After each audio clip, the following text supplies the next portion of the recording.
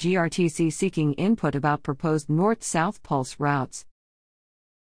The Greater Richmond Transit Company is planning to implement new Pulse rapid transit bus service along a north-south route, and officials are seeking input through a survey from local residents about which potential routes they prefer. The selected route ultimately will run between Henrico and Chesterfield, through Richmond. The Henrico portion of the new line is set. It will begin at Azalea Avenue near Henrico High School, and travel south along Chamberlain Avenue to its intersection with Lombardy Avenue in Richmond.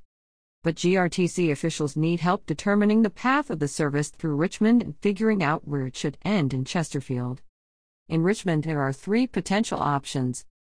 One would travel along Lee Street, 1st and 2nd Street, Broad Street, 8th and 9th Streets and cross over the Manchester Bridge.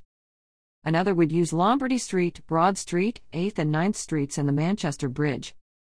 The third would travel along Lombardy, Broad, 1st and 2nd Streets and the Route 1 Bridge. In Chesterfield, there are three potential options.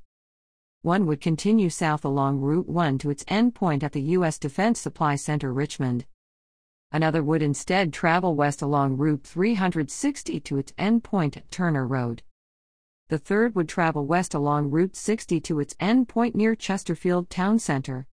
The goals of the North-South Pulse service are to alleviate the existing major north-south routes in the city, which are at capacity, to improve the reliability, accessibility and connectivity of GRTC's existing and future local and on-demand transit services, and to expand equitable access to education, employment and other services locally.